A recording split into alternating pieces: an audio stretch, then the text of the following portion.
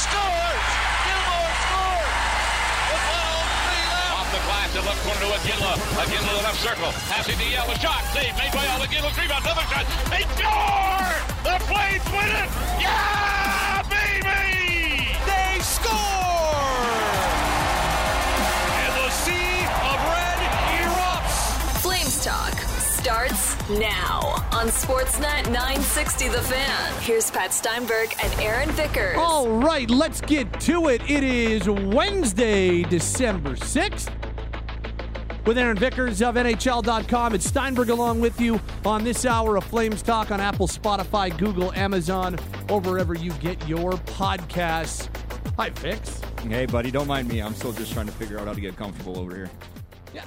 Well, you know, it's day one. Settling in. Day one on the gig, and, Yeah. and we're happy to have you. I We're remember coming my at first you day, he says. from our Doug Lacey's Basement Systems downtown studio. So I'm going to say something really super obvious here, but it's really, for me, the only topic that needs to be discussed surrounding the Flames right now. This slow start thing and this playing from behind thing is really becoming a problem. And I know that you come here for Sherlock Holmes-like discoveries and rocket science type insight. Does that make me Watson? Yeah, I would think so. Or maybe you can be Sherlock. I don't care. This is no longer a fun, plucky thing where the Flames come back and find ways to win, and they're the comeback kids. 2.0? This is becoming an issue. They trailed for 57 plus minutes on Saturday. Then Tuesday against Minnesota, they trailed for 58 plus minutes. So they are they now sit 30th and second overall in the NHL in two respective categories, and neither of them are super flattering. They are 30th overall in terms of time spent playing with the lead. Through their quarter plus of the season, the Flames have spent 272 minutes and 3 seconds playing with the lead. That puts them 30th overall. Only Anaheim and Chicago have spent less time playing with the lead this season. Then on the other hand, 790 minutes and 9 seconds they have spent playing from behind. That is second overall. Only Anaheim has spent more time playing from behind this season. This is not a manufactured storyline. I understand that players are getting sick of us asking about it. I fully understand because it feels like that's all we're asking about right now. But I'm sorry, it needs to be fixed. It is the number one issue that has plagued this team. And you can tell me all you want about this team's poor power play, and it's true. The power play has been a significant issue too. But this is the number one issue. They have trailed too much in games. They have started slow too many times. They have found themselves behind going into third periods far too often. It is amazing they have the record that they do right now. It is actually quite an accomplishment that they are flirting with 500, knowing that they have trailed more than 30 other teams in the NHL and have led less than 28 other teams or 29 other teams in the NHL. These are bad stats, and the more this happens, the more that this trend continues, the less that they're going to be able to find comeback magic, and the less that we're going to be talking about the ways that they find ways to win. We're going to be talking about this being a very detrimental part of their season and a detrimental trait in terms of the way they play. It's not rocket science. This is not a hot take, but they have got to figure this out, and they have got to start figuring it out ASAP. And until they do, the players are going to remain pissed off at us because we're going to keep talking about it.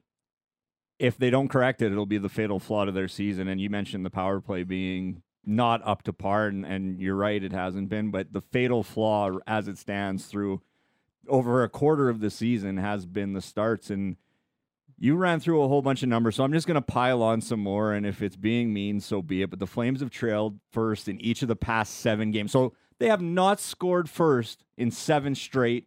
They've been outscored 11-5 in the first period in those games. I don't know if this is better or worse. I guess I'll leave that open to interpretation. But they have trailed first in 11 of 14 games and outscored 19-10 in first periods over that. Now, despite that,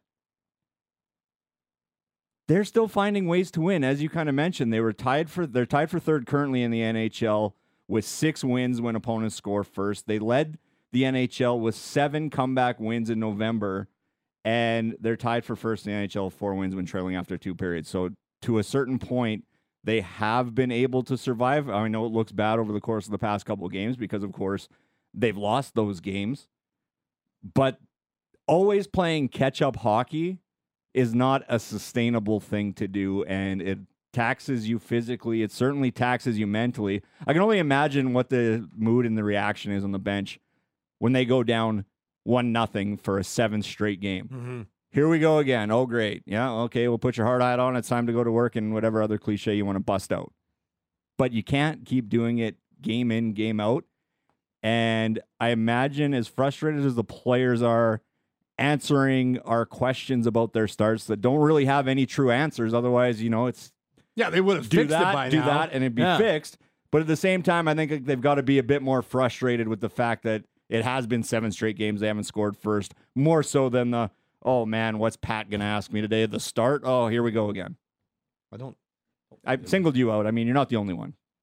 But you're the only one sitting across from me right now. That is correct. By the way, quick math tells me Uh-oh. that they're over 50% of the time this season they've spent playing from behind. They have trailed in games more than half the time. And again, quick math using the old calculator, because I can do this. I can do this. Is there a Jeopardy? They less than 18% of the time they have played with the lead. So more than 50% of the time they've trailed. Less than 18% of the time they have played with the lead. So just hold on one more second, because I'm really excited to do this.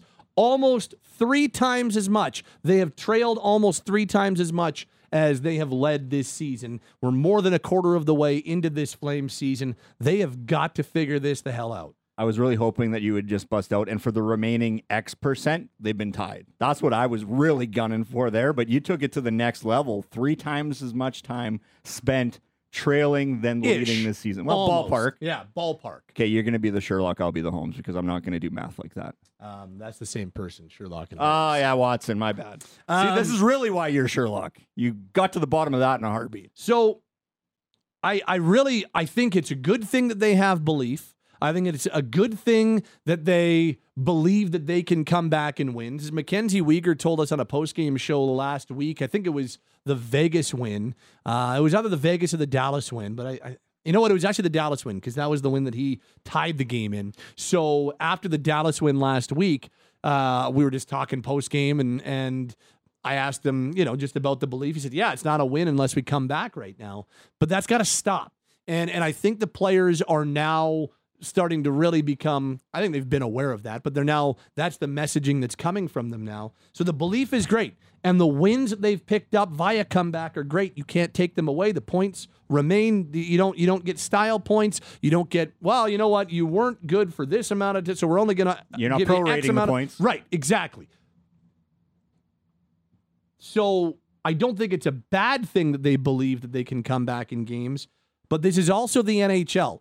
And they are not markedly better than any team in the NHL. Like they are, this league is closer than it ever has been, which means if you're a middle of the pack team like the Flames are, you really aren't that much better than a bottom of the barrel team. And so you're going to have games where it doesn't matter who you're playing. If you're down by 2 or down by 3 after 40 minutes of play, you're not going to make it interesting. And I'm sorry, they did not make it interesting on Tuesday. You can tell me all you want about Dustin Wolf coming in and sparking them, for like 5 minutes, and then they were down by 3 again. And they got off to a great start in the third period. They scored the goal, and then they were down by 3 again.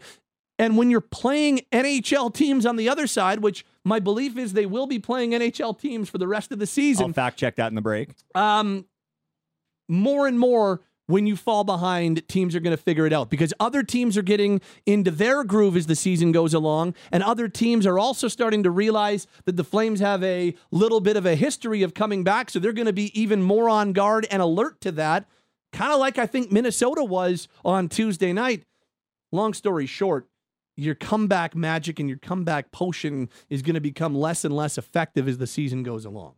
Yeah, it's not bad that you have belief that you can come back. It's bad that you continually have to come back. And what it's going to do is you're going to shorten your bench, so your top 2 or top 3 lines are going to play a lot more, and that's going to be physically fatiguing if you're having to do it game in, game out like the Calgary Flames have. There'll be a mental aspect to it as well. But what it does is now it forces you as a team to play outside of your structure because you have to take more chances, because if you're down 2 or 3 goals, you need to generate offense however you can, and that's going to be cheating the system for offensive opportunities, which opposition is going to continually exploit better and better once they get reads on the Calgary Flames having to continually battle back again. So it's going to be a trickle-down effect of, oh, okay, well, it's great the Calgary Flames could do it for a little bit, but it's not sustainable over the long term. John is angry at us for suggesting that. On the text line, John says that the 1967 Toronto Maple Leafs often trailed going into the third period. Stop saying they have to do things you don't really know. I mean, if you just look... No. You said it's unsustainable. You don't know. Vix, you do not know. Hold on, I still have some... You got some heat? I still have some scars from Robert's call on Tuesday night. Look, yes, there are always teams that buck trends, but they're trends for a reason, and history bears things out for a reason. And I am very confident in saying the Flames will be a better, more successful team if they stop trailing to the extent that they are, and if they start controlling more games, and if they start going to third periods with more leads. You know, remember that look that look to the heavens that Jonathan Huberdeau had in that game in Seattle when they finally took a multi-goal third period lead. It was like, finally. Well, that's because it really is significantly less taxing mentally and physically when you're not always chasing games. When you are chasing games all the time, it wears on a team mentally. I've had enough players who have played in the league tell you that, yeah, it's a mental thing. You're chasing a season, you're chasing games, and eventually that takes its toll. But listen to Ryan Huska, because I asked the head coach about both sides of it after practice on Wednesday, and the head coach says it's taxing physically and mentally. When you're chasing games, you tend to overplay guys. So you're going to put your guys that you expect to generate offense on the ice more often than they probably should be. So when you're always chasing a game, those guys at times play too much. Whether it's your forwards or your top defensemen that you're looking to generate a little offense, they're on the ice too much. So that's a big thing. When you're playing with the lead, there's more time for you to get everybody involved in the game and stay involved in the game. Could be a mentally taxing thing too. For sure. Well, yeah. Absolutely. I mean, they look at it like we're chasing again, here we go again type thing. So absolutely, it's something that we have to work on and we have to correct. And a lot of that comes to preparation and focus. So kind of enough's enough. And here's Jonathan Huberdeau talking about it after practice as well. It wears on you. I mean, it's tough. Like I said, every game you need to chase and be down. So I think it's important for us to kind of, I don't know, this year we've been up 2 goals going to the third or something, kind of feel better about yourself. So I think that's the thing we need to get into the room, into our game, and that's important. I think that's the thing we're going to focus on the next few weeks. Text line's open at 960-960. Steinberg Vickers along with you this hour on Flames Talk. Because I do have, not now, like you start throwing out the rhetorical questions or the unanswerable questions, and then you start coming up with different ideas, and I don't think any of them are necessarily wrong because nobody seems to know the answer, not us on the outside, not them on the inside. The first question is, why does this continue to be a problem? Because remember, as the Flames were seeing their season really get away from them after the All-Star break last year, this was a constant talking point as well. Not starting on time, not being ready for puck drop. I remember one of my biggest gripes was that they didn't put Jacob Pelche into the lineup for all those important games with their season still on the line. And my reasoning was Pelche's energy, Pelche's enthusiasm, the way that he plays on the ice, his game, that could really help counteract, even in a small way, potentially, how poorly the group was starting games. And here we are 1 season later, new coach, different, slightly different personnel, and we're still talking about this. So this is not a new thing. This is not just a last year thing. This is not just a this year thing. So I don't know the answer, but it's a fair question. Like, why does this remain a problem? Well, and I lean to Blake Coleman speaking post-game Tuesday night after the loss to Minnesota. And he goes, well, I've got to put, like, he was only speaking for himself. He wasn't speaking for the entire group, but he was basically like, I've got to take a look at my entire game day, essentially, and my approach to preparing for games and tweak and or overhaul it however I need to see if there's another way to go about this, because the way that it's working right now isn't. It's not working. And surrendering the first goal just doesn't set you up for any sort of long-term success. You can beat it in the micro, but you're not going to beat it in the macro. And to that point, to the texter previously about the 67 Maple Leafs, I did some math, Patrick. You'll be proud of me. There have been 262 wins this season in the NHL by the team leading after 2 periods, 52 by teams trailing. So 262 versus 52, that's about 5 times as many wins if you're leading than trailing. Now, that's just after 40, so that doesn't necessarily even address the fact that they've given up the first goal of the game 7 times, but it certainly is a trickle-down effect. At the end of the day, if you're not playing with the win, or playing with the lead, pardon me, your odds of winning are significantly hampered. By the way, I did go and pull up the numbers. You can do this at NHL.com just for the hell of it, because John was called us really stupid. The Toronto Maple Leafs, when trailing after the second period, were 2-21-6 that year. So they tied 6 times, won twice, and lost 21 times. So I don't know what to tell you. Not ideal. It's not like them coming from behind was a reason why they won the Stanley Cup that year. Again, I don't know what to. And also in the playoffs, they were 0-3 when trailing after 40 minutes. You know what, John? I think I just ran right over your theory, man. I don't know. I don't usually feel like my statistical analysis wins. Sometimes I feel it gives me a little bit more backing for an opinion when I'm having a conversation. I feel like I just got in a bulldozer and ran your opinion right over. You know the scene in Austin Powers where the guy is screaming stop at the very slow motion paving machine. I feel like I was driving that paving machine, and your Toronto Maple Leafs take was the man who got run over. Here I thought I was doing, great here by pulling out the wins after 2 versus trailing after 2. And no, it isn't earth-shattering analysis that playing with the lead is preferential to not. But just wanted to put it in actual numbers and terms, particularly for that text. This text says, finish him. No, the bulldozer already did. And not him, just the opinion or the take. This text says, this is earth-shattering analysis. Being in the lead equals good. Yeah. Look it. Nobody said, it's not. Nobody suggests that this is earth-shattering analysis. It is fact. This is straight up fact.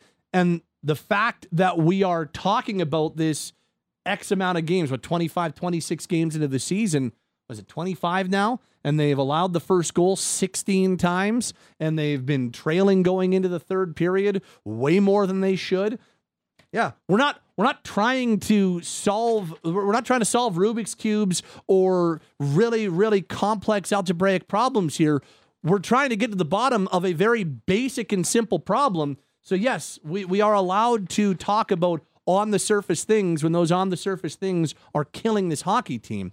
And that's why I said, I don't know how you fix the problem at this point. I don't know how you go about rectifying this thing. Start McGrattan, Smeed, Westgarth, Blair Jones, and Chris Butler. Was it Butler who was on that? Butsy. Butsy had to square off in that game against Torts, eh? Yeah. And that poor kid on the Vancouver Canucks side. Did you mention O'Brien? Was he out there? I don't think he was out there for puck drop. No, he was just the peacemaker, making sure that... Oh, no, it was Clint Malarchuk who made sure that John Tortorella didn't. Well, wasn't Gratz in there too, kind of between? No, I think it was O'Brien who made sure that Tortorella didn't die at the hands of Clint Malarchuk. Side note, Clint Malarchuk would slash her shin so hard after every skate. Oh, Anyways, neither He here nor got me there. so many times in the middle of interviews. Like, you just be talking to a player, and then he would whack you on the shin, and you had to, like, as you were talking, try to not let it be known that you were in a great deal of pain. The worst, before we jump in on the text line to people who aren't being snarks, the worst part about Tuesday for me was that the Flames got away with another bad start. That might have been their worst first period of the year. It was one of them. It was a Minnesota on a Tuesday night throwback. Except not from the Minnesota perspective, was just really the good. just the Calgary perspective. Matt Boldy's fun to watch. That Faber kid is fun to watch. Hard to believe that Kaprizov is fun to like. That's a good Minnesota team. Boldy went 10 straight without scoring, has 4 in his last 4 games, including the 2 against Calgary. And my goodness, did he find it? And he was absolutely fun to watch. Kaprizov, fun to watch. Like, it was an entertaining Minnesota Wild team. I'm not throwing shade that direction on the Tuesday night in December against Minnesota. It just was. That's what Minnesota was able to do to Calgary in terms of did they ever take Calgary right out of that game. But so they played an awful first, but were only down by 1. Credit Dan Vladar. Yep. He looked outstanding in that first period. The one goal that beats him, they had to buzz in, and it was perfectly placed, and it was a great move by Foligno. Took advantage of a rookie defenseman on that play and absolutely placed the puck in an absolute perfect spot. It felt like it went in. Like, that was the one time I was like, I'm pretty sure we're going to get a buzz. Like, usually I'm like, it took a little longer than I thought, though. It did. I was starting to think like, oh man, I was really confident on that one. Because usually if the refs doesn't call it a goal on the ice, I'm like, nah, my eyes are deceiving me. But on that one, it came out at such a weird angle. I was like, no, that was definitely in. Come on, trust yourself. Yep. And I've, for once, trusting in myself paid off. But then, so that they're awful in the first. Vladar keeps him in it. It's 1-0. You go into the intermission, you say, boys, we were junk. Apologize to your goalie first, and then you go out and you completely, like, about face in the second period. Like, come out, start on time in the second period. Wrong. 2 goals in 45 seconds in the first 90 seconds of the second period, and the game's over. And I don't even begrudge Ryan Huska's decision to make the goaltending switch. I think it was honestly a good move, to be honest. Gave him a little bit of life. Nobody's stopping that Boldy redirect on that slap pass from Kaprizov. Did I love the third goal? I didn't know. But at the same time, the guys in front of Dan Vladar weren't giving him anything to work with. And so you make that goalie move. You hope for a spark. You get it. You do it to kind of salvage Dan Vladar, to be perfectly honest, because, again, they were not playing well in front of him. You give Dustin Wolf a little bit of I don't want to call it an audition, but you give him a little sample because you know he's going to get into games down the road. But, yeah, I have absolutely no problem with that call to pull down Vladar at that point. McGrattan apparently was the guy who saved John Tortorella's life. Okay. But then I'm also kind of wondering, I guess he'd still be back there because they all got ejected. Yeah. But he still would have been back there. So Clint would have been... I would have chosen Clint in a head-to-head with I would choose Torts. Clint in a head-to-head over a lot of people. So some text now at 960. So we can all agree now Daryl was for sure not the problem. That's from Ben in traffic. Daryl was a problem for sure. There needed to be a change made. Whether you are firmly on Team Daryl or firmly on Team Anti-Daryl, there still needed to be a change. That was untenable by the end. And so the change, that was the most simple change to make for the organization. And so, yeah, when a coach and multiple veteran players are butting heads on the outside, you can say that, wow, it's the prima donna millionaire players. Or you can be like, it's the old school millionaire coach. I was going to say, don't discount the bank account of the coach. Coaches aren't making 5 figures and players are making 7. It's they're both doing well. Point is, change needed to be made, so it was a problem for sure. This says, so I think Daryl was a problem, but clearly not the only problem. Like, what Nikita Zadorov said was right before he left. Yeah. Daryl's gone. There's a whole lot less excuses now.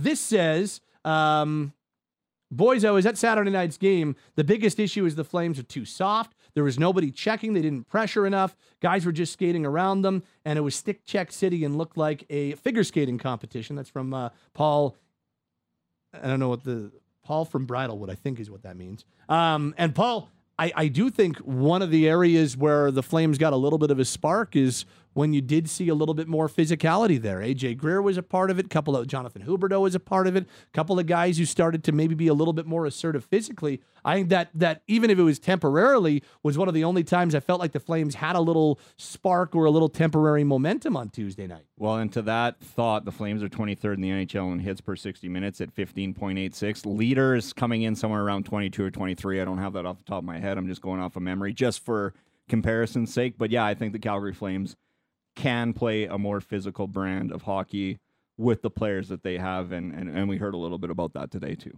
This says, I can't count how many times Jacob has let in the first or second shot. It's probably hugely mental. It's been less this year. And in all fairness, it was Dan this time. And there was no Jacob in net on, so that, I don't know if that even was true. First, it's less than it was last year. Two, Jacob's not with the team right now, or at least not on the ice with them. This says, why is this so surprising? Somebody has to be 30th, and why not a team that doesn't have high-end scoring skill? They're going to be around there all year long, and eventually they'll fall well below 500. Well, I think the expectation should be that the Flames are not trailing teams. Like, they shouldn't be the 30th place team in the NHL, and this byproduct of surrendering their first goal is just made life miserable for them in terms of coming back, even though they've had some success doing so. This says, you guys seem upset about this. The more losses, the better this core is broken. They need to ship out the old contracts and lose as many games as possible. This says, I wonder if the team's poor starts have anything to do with Daryl's hard-ass nature and presence being gone. As I said, that's to a Mike text. This was a problem down the stretch last year when he was still here. And finally, this says, need scoring. If only they had someone in the AHL that might be able to help. I believe that text is talking about Matt Coronado, who I believe it's overdue that they give the recall to, but we'll see if that happens sometime in the near future. With Vickers, I'm Steinberg. We're underway this hour on Flames Talk. Aaron Vickers on Twitter at AA Vickers. And we are coming at you this hour on the program from our Doug Lacey's Basement Systems downtown studio, your local experts for basement waterproofing, sump pumps, crawl spaces, foundation repair, and radon mitigation. They're all things basement-y. Visit dlbasementsystemscalgary.com.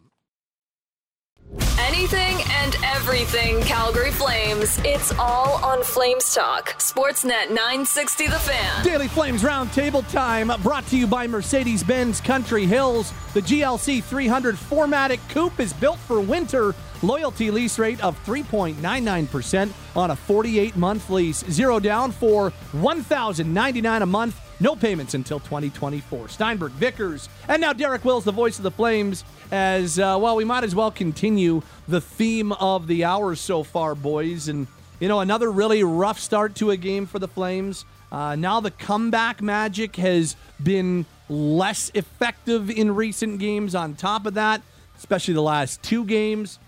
Look, they're playing from behind too often. They're leading nowhere near enough if they want to be a surefire, bona fide playoff team. So, guys, is this the number one issue for the Flames, or is the power play the number one issue for the Flames that needs to be rectified right now? Yes. I mean, that's the right answer, isn't it? I actually think starts are a bigger problem than the power play.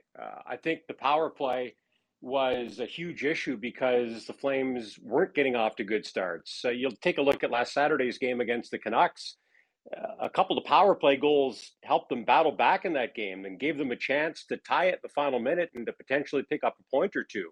But if they hadn't fallen behind, for the most part, their 5-on-5 play has been pretty darn good and their power play has been pretty good. So they wouldn't have to rely on the power play. They wouldn't need power play goals. Now, they've got to get the power play going. It has not been very good this season, but I think the starts are a bigger issue, guys. The Flames have surrendered the first goal in 12 of the last 15 games. And some way, somehow, even without their power play going, they have an above 500 record in those games, which is astounding. When you look at the stats, that shouldn't be the case. And they've also given up the first goal in 16 of the 25 games they've played in this season. Those are not good numbers. The stats prove that if you score first, you've got a much better chance to win games. So they've got to figure out the starts. And falling behind 1-0 is one thing, like they did last night. They were down 1-0 after the first period, but still very much in that hockey game because of Dan Vladar, who was outstanding in the first period. If they had started the second period on time, who knows? Maybe they win or at least pick up a point, but they didn't. And truth be told, they were probably where they should have been 21 and a half minutes into the game. It just took them a minute and a half longer to get there. It probably should have been a 3-goal game through 20 minutes last night. So they've got to get the starts figured out. And one thing I'm wondering about, and kind of asked Ryan Huska about it today, there are a handful of teams around the league that will start their energy line at the beginning of every period, unless they have a power play or on the penalty kill or something. But if they're even strength, they start their energy line. And I think the idea is you try to win the face-off, get the puck in, get north-south players on the ice, and try to generate some momentum, get your opponent back on their heels, and get through your 4 lines and 3 pairings as quickly as you can to get everybody involved in the hockey game. So I wonder if that's maybe a strategy the Flames could try moving forward. Is it a hedge if I say they need to convert on their first period power plays? Because that really covers off both. And I think that is probably the lamest answer of the three of us, so I'm not going to go that way. I think it's the starts. And Pat, you have a pile of stats that I'm sure you'll get to. I'll save them for you. But yeah, as Wilsey mentioned, they've trailed first in each of the past 7 games. Somehow they're 3-4-0 in that. They've trailed in 11 of 14 in that sequence, 5-5-1. So they've managed to claw out a 500 record, as you mentioned, Wilsey. But this is something that's just not sustainable. You can't continually come back. It's great to have the belief that you can, and we've seen that belief quite a bit, but it's bad when you actually have to do it continually, game in, game out. It's taxing physically, it's taxing mentally, and it's just not a recipe for ending the night with 2 points. And the Calgary Flames, by way of a very terrible start, are trying to claw their way back into the Pacific Division picture, trying to claw their way back into the wild card picture in the Western Conference. And you're not going to be able to do that if you're automatically down 1-0 at the start of every game. It's and I threw out the numbers earlier this hour, so I don't need to throw them out, in their entirety again. But when you're talking about more than 50% of their season, it hovers. It's kind of between 51 and 52% of their season so far. They've played from behind, and less than 18% of the season they've held a lead. These are not sustainable ways of playing in the 2023 National Hockey League. They're just not. The other teams are too close.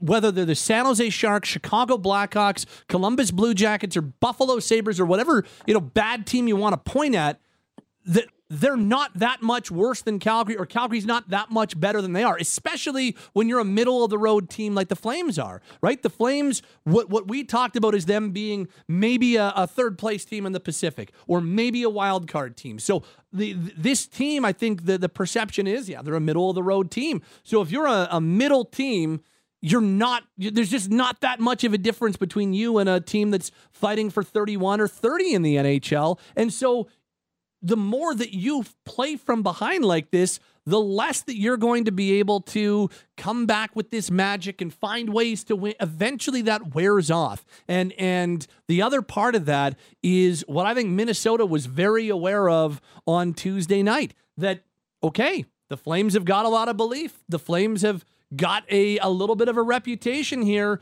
of being the comeback kid. So if you're a coach and you're leading after 40 minutes of play and you're playing the Flames, you're putting your team even a little bit more on guard. Hey, do not take this group lightly. You're up by X amount of goals, but these guys, when they start feeling it, if they get that one goal, they're going to really start to feel it. So let's even be more on guard against that. That all plays into it as the season goes along. Long story short, it's just not sustainable. They should be a group that can start games on time. You don't need to be the world's best team to start games on time or start periods on time. I don't know if they're going to fix it, but I know they have to.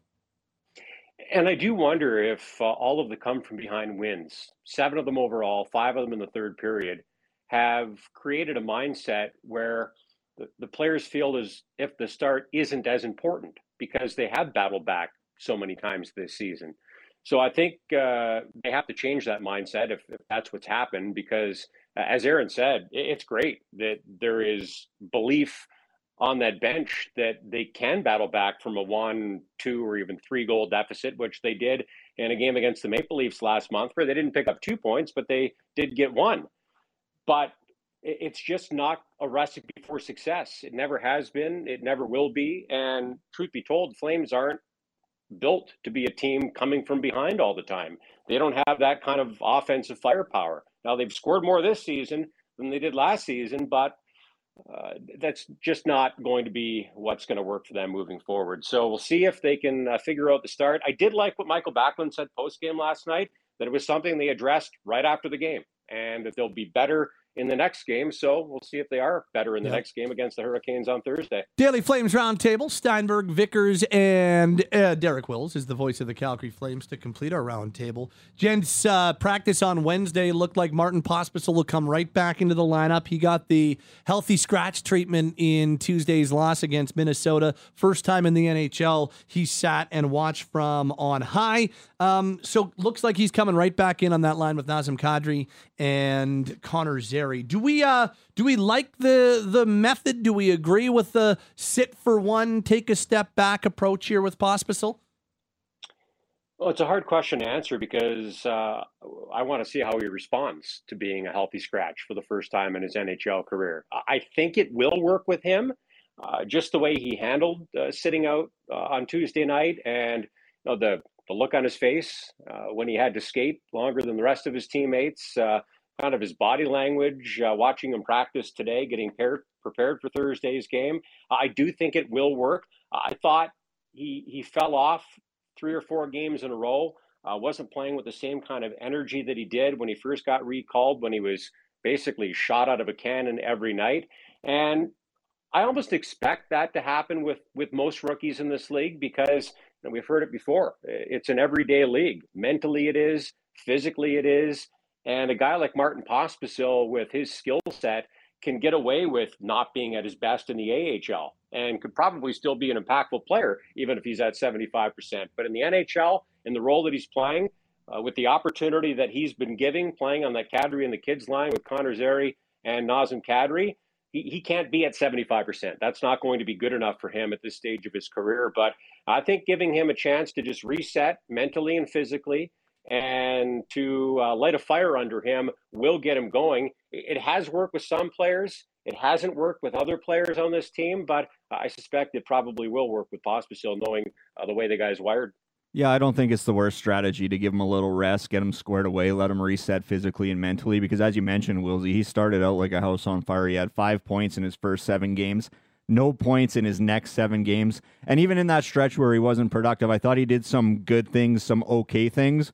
But to your point, okay isn't good enough in the NHL, and we've seen his ice time drop over the course of the last 3 games. Played .837 against Vancouver on Saturday, has averaged around 10 minutes in the past 3. So to me, there's no harm in having him watch a game, maybe do that mental and physical reset. Maybe he can identify some things from up top that he wasn't seeing from ice level, because as we know, our vantage point, everything happens so slow, and from ice level, everything happens so fast. So I have no issue with sitting him for a game, getting him right back in, and seeing if that can reignite him a little bit. Yeah, the fact that he's going right back in for me is the most important part, because I don't think it would have been the way to go to all of a sudden just bring him out of the lineup. I think because he's been such an impact maker and because he was a big part of why the Flames had such a much better November than they did in October, I think you're doing it only for a purpose and not as a punishment, but as a, hey, let's try and get this guy back where he was, teaching tool, because of how impactful he was. And there's a lot of times, like, you do the job that I do and you take calls and texts after 82 games plus a year, and there's a lot of talk about, well, this guy's not going, veteran X isn't playing very well, put him in the press box, send a mess. I don't prescribe to that method with established NHLers in year 5 and year 8 and year 12, because I just don't think those guys don't need quote unquote wake up calls. I mean, I'm not saying that hard and fast I don't prescribe to it, but I don't think it is anywhere near as effective as it is with a player that is still learning the league. And this is not an attempt to punish Martin Pospisil. It was an attempt to say, okay, this is, Wilsey, to your point, this is an everyday league, and playing in an everyday league is physically taxing and mentally taxing, and it is difficult. So sometimes you do need, whether it's a mental or a physical rest, sometimes those things are needed with guys who are still learning the NHL. Look, I think that the Connor Zary scratch that we saw a few weeks ago, yes, there was a lower body injury involved, but I think it did some good. I think it did some physical and some mental good, and he's been great since he sat out that one game. I just think with younger players who are learning the grind of the NHL, it is so different than anywhere else that you're going to play. Sometimes you just need to manage mental and physical energy levels, and I think that's the only reason why Pospisil came out for a game. And now the message is, look, this is what you did well for us, and it made a big impact. We don't need you to score every game. We don't need you on the score sheet every game, but the forecheck, the edge, the physicality, the skating, the hard-nosed approach, these are things that make an impact and help us win. We need more of those simple straight lines things from you. I actually am pretty optimistic it works quite well with this player. Yeah, I'm in complete agreement. And Martin Pospisil, for me, is a player who can still be effective, even if he's not scoring goals and producing points, because the Flames really need his energy. The way he skates and gets in the forecheck, he plays the game with edge. So I think that he can continue to have an impact on games, even if he's not putting the puck in his opponent's net or helping one of his teammates do that. But with that said, I also think that if he plays the right way, those things are going to happen for him because he's playing with two very talented players in Connor Zary and Nazem Kadri. And, when I think about my 10 years calling Flame games, all of the top rookies have been a healthy scratch for at least a game. Johnny Gaudreau, Sam Bennett, Matthew Tkachuk, they've all been healthy scratches along the way and have responded well to that. So it's just something that most young players have to go through at some point in time. And I do wonder if Connor Zary hadn't been dealing with a lower body injury, if he would have been made a healthy scratch at some point, because I thought his game kind of fell off. And Pat, to your point, after he came back, he's looked re-energized. It looks like he's right mentally and physically, and he's been a really impactful player again. So I expect the same from Martin Pospisil. So I'm anxious to see him. And I think they're going to need him and his speed and his energy playing against Devils and Hurricanes teams in the next couple of games that certainly have plenty of that with their speed and the energy they get from their young players. Yeah, Pospisil, pardon me, can skate. Popsicle can skate. He can be physical. He can be a pest, and he's shown some pretty high-end talent at times. So giving him a reset, letting him come back in right away, as you mentioned, Pat, I think you don't necessarily need to stretch this out to 3 or 4 or 5 games. Get him back in, have him retune, and send him out there to provide your team some energy because the Flames have needed that. I'm curious to see how it works, but I'm fairly confident, like you are, Wilsey, that this is one that works pretty well for this player. Again, because it wasn't a punishment so much as it was a trying to get a guy who is really important to you back to being at that level. So good stuff, Wilsey. We'll do it again on a game day Thursday. Thank you, man. Okay, guys. Have a good night. He is Derek Wills. He is Aaron Vickers. My name is Pat Steinberg, and that will start to wrap us up this hour on Flames Talk. Of course, you can get us wherever you get your podcasts, and that'll do it for the Daily Flames Roundtable. By the way, thanks to Taylor Cam, our producers, and Aaron Vickers on Twitter at AA Vickers. Daily Flames Roundtable brought to you by Mercedes-Benz Country Hills. The GLC 300 4MATIC Coupe is built for winter. Loyalty lease rate of 3.99% on a 48-month lease. 0 down for $1,099 a month. No payments until 2024.